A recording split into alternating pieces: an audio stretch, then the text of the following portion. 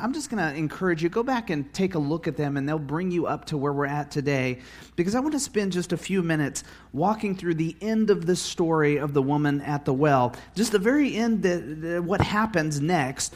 And then I want to invite Pastor Anson to come up, and he's going to share some practical ideas with you.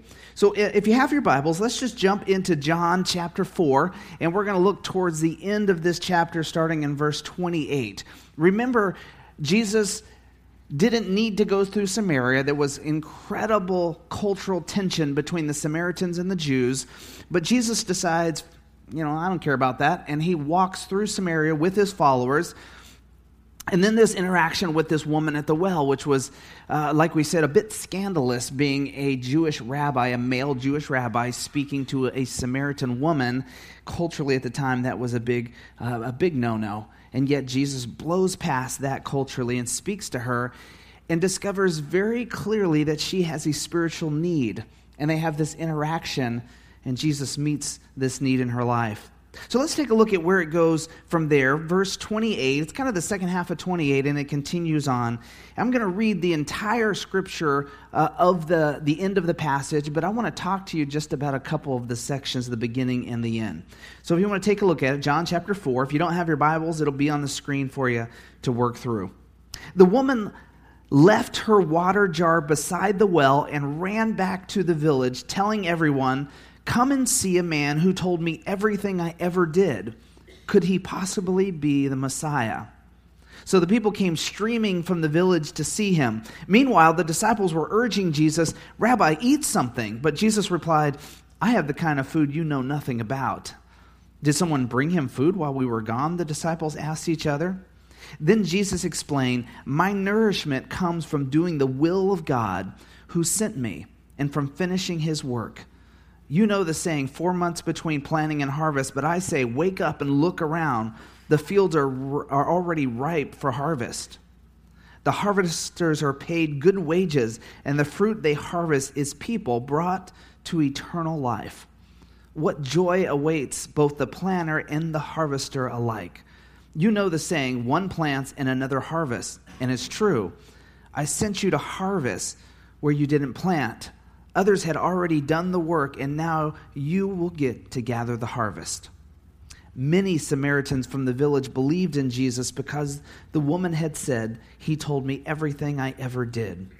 When they came out to see him, they begged him to stay in the village. So he stayed for 2 days, long enough for many more to hear his message and believe.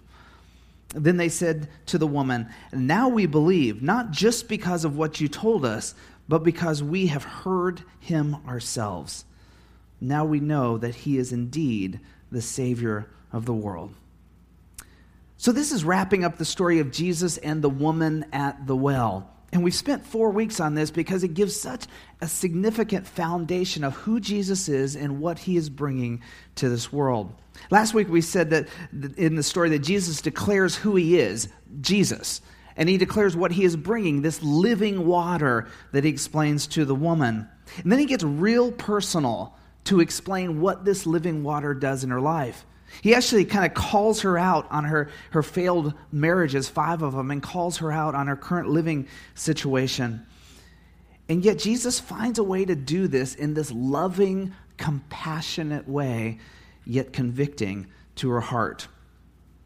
Now, once she's finally tracking with Jesus and she declares like she is searching for the Messiah, we find that Jesus very calmly and simply says, "That's me. Here I am. I'm the one you've been looking for all this time." And this opens up further dialogue on this. And that's where it ends last week. So what happens next? Well, I'm glad you want to know because I prepared a whole sermon for you this week and be ashamed just to give it to Pastor Anson. So verse 28, take a look at it. The woman left her water jar beside the well and ran back to the village. Before we get too deep into this, I think there's significance here just in that statement. That she left her water jug. The very reason she came to the well was to draw water. Something she needed to do daily. She leaves it. It's as if John, the writer, is letting us know, like, she's forgetting her physical thirst because her spiritual thirst has been met. Amen? She leaves that physical water jug. Why? And then she runs back to the village, is what the scripture says. She runs to the... Do some of you never run to anything? Running is just not part of your repertoire, period. Yeah. So picture, what would it take for you to get excited enough to run?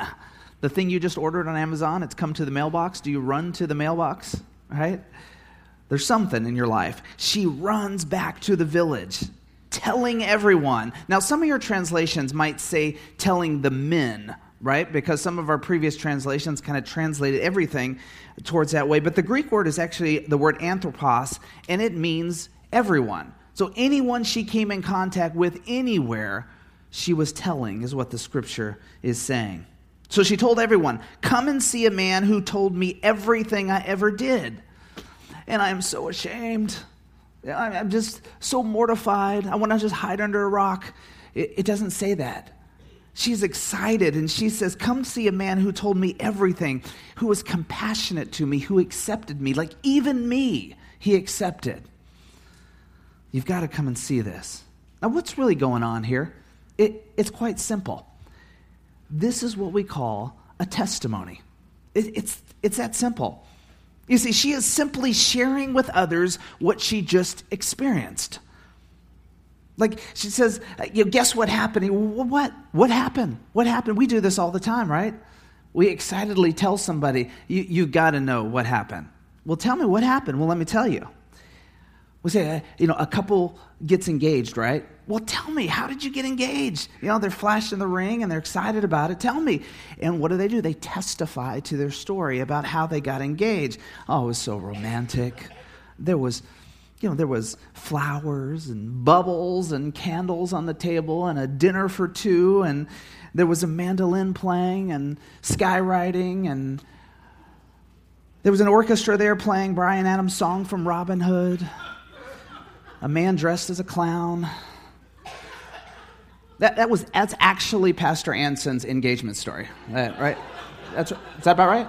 That's right. I might have got some of the details a little mixed up, but that's pretty close. The clown thing, that's spot on. I know that one. What do we do when something life-transforming happens to us? We share it. We tell somebody else about it. We bring somebody else into our world and share when something life-transforming has happened. We give testimony. Do you see what's happening? The woman says, come and see. You gotta come and see. Come and see. The scripture says she excitedly said this. You gotta come, see. See, there's this ripple effect that happens when a testimony of a changed life is shared. We start to declare things. Notice what she says here. Could he possibly be the Messiah? She's starting to believe this about Jesus and who he is and who he has said he is and what he's come to do. She went from empty, talking, that we talked about a couple weeks ago actually, to convicted, to actually speaking about her search. She's telling Jesus this, and now she is declaring that her search has ended because of who Jesus is. Can you see the transformation and the life transformation that's happening here? And she is running excitedly, come and see. I think this is him. This is the long-awaited Messiah. She is testifying. Her excited run to the village tells it all, really, as John explains it that way. So what happens? Because of her excitement, we get verse 30. Take a look at it. So the people came streaming from the village to see him. Streaming. We get this image of continuous people coming. We think of a water stream that's not continuous. We call it trickling, right? At best. Streaming is the imagery here of people who come from the village to see him. Who him? Jesus him is why they've come. Here's a key point this morning, church. In fact, I think that this is the thing I want you to embed and take home with you today. And maybe even commit it to memory. In fact, when somebody asks you, hey, what was the sermon about today? You would say this phrase, because I think it's impactful to us and it summarizes this passage. It says this: God prefers to share who he is through transformed people. It's not the only way he shares who he is, but God prefers to share who he is through transformed people. Read the Gospels, read the New Testament, read Paul and Peter, and you will find that testimony is the most powerful way Jesus and God institute sharing who he is. Is that significant? Because God prefers to share who he is through transformed people. Do you mind just saying that with me? Let's embed that. Would you say it together with me, church? God prefers to share who he is through transformed people. This woman at the well, we've talked about her for 4 weeks here. This Nicodemus who we talked about prior to that. How about the disciples when they were called by Jesus to follow? What did he say to them? Remember what he said? Follow me and I will make you fishers of men. If you choose to follow me, I will make you. I will transform you. I'll change you. I'll inspire you. I'll make you into something that you did not think you could be. That's what Jesus is saying. I will do that for you. Elsewhere in the Gospels, he says that he's come to give us life, and more life than we could ever dream. And Jesus is saying, I want to give you that as I transform you. Why?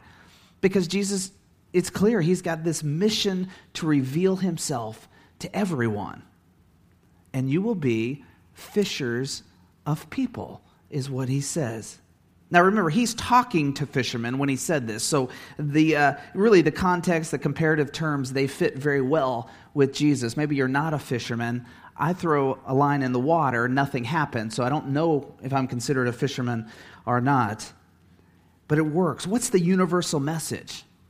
I'm going to use you and your transformed life to tell others about me.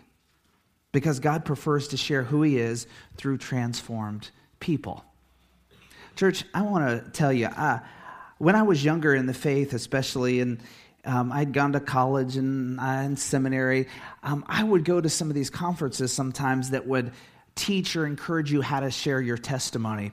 And what I found were some of these were less about sharing my transformed life and more about trying to somewhat entrap non-Christian people into being cornered into having to declare or believe something about God.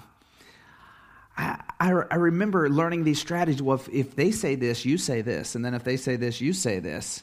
And you're walking down the slide memorizing kind of a script to share your faith that way. I remember being at a youth conference one time when the light bulb went on. I was sitting there at the youth conference. I was not the speaker. I wasn't really even part of this conference. But I was watching everything that went on, and the speaker got up, and the speaker shared and talked about something. And to be honest, I thought it was kind of all over the map, but they came to the classic end of youth camp talk, where they hit really hard the altar call at the end of the camp. But this is what I heard as I was listening to it. I heard what was really desiring to be declared is teens, come forward. Declare, I'm bad. I don't want to be bad anymore. And that was about it. And the light bulb went on for me where I went away. In church, I want to tell you, I just remembered the classes that I went through or some of those seminars and that night. And I said, I don't ever want to be a part of sharing my faith that way. I want to be a part of sharing my faith by telling people what Jesus did to my life, on how he transformed me, how he changed my thinking, how he made me into something that looks way more like God's word than it ever looked before. I want to share sometimes about some of your lives that you've shared with me, how you were this and then you became this because of what Jesus Christ did in your life. Now, don't get me wrong. I love apologetics. I love theological conversation. I even love that kind of debate. I really get into it. So if you love it, give me a call. Let's go have, a coffee this week and we'll talk it out. But I'm passionate about sharing what God has done in my life.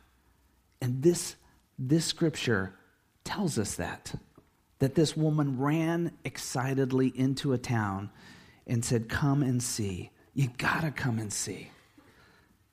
Church, I gotta tell you, one of the most exciting things you'll ever do in life happens when you share God with someone and what he's done in your heart, and you see like them come to life when they realize their need for Jesus as well. It's an amazing position to be in, and God uses us that way. It's why for 7 years we have had this defining mission statement. What do we do here to help one more person find their way back to God? Will you say that with me? To help one more person find their way back to God. It's really our purpose, and we know that way is through Jesus Christ. So back to the end of our story. What happens? Let's jump to verse 39. If you've got your scripture open, it'll be on the screen this way. And church, though I see it as my job to kind of orate scripture and walk you through the passage and maybe find a way that I can challenge you and send you out of here inspired to do the work of the kingdom, I am so convinced that this last paragraph so clearly shares the heart of God and even the strategy of God, if you want to call it that. I just want to simply, if you'd allow me, just to read it for you this morning and let God just kind of minister to you or speak to you the way he wants. So let me just read it and let you digest it. So if you need, put away your distracting thoughts for just a minute, or maybe anything distracting in your hands, and just hear now. Hear the result of Jesus going through Samaria instead of going around. Like, hear the result of Jesus breaking through these cultural norms so he could sit and talk with somebody who was seeking and searching. Of Jesus being willing to lovingly convict somebody's heart with compassion, even though they had a destructive lifestyle. Of Jesus embracing a spiritual search. And of Jesus then revealing the hope in himself. Hear now the result of this transformed life in Christ. Verse 39. Many Samaritans from the village believed in Jesus because the woman had said, "He told me everything I ever did." When they came out to see him, they begged him to stay in their village. So he stayed for 2 days, long enough for many more to hear his message and believe. Then they said to the woman, Now we believe. And it's not just because of what you told us, but it's because we've heard it for ourselves. And now we know he indeed is the Savior of the world. All this from a transformed life. Wow. So let me ask you a couple questions. Then I want to turn it over to Pastor Anson, who's going to come up and walk you through a couple practical ideas. Here's the questions. Here's the first one. Has your life been transformed by Christ? Has Christ entered your life and transformed your life? Maybe this morning you're here and you've never said yes to Christ. You've never had that starting point. And this could be the morning to say, yes, Jesus, come into my life, transform me. We invite you to do that. Christians, if you remember time when Christ transformed and changed your life, remember it clearly. Do you have a transformed life in Christ? And this last question, who are you telling? Who are you sharing that story with? Who has God put in front of you that you can tell about who you were and who you are now in Christ? Pastor Anson, will you come and share?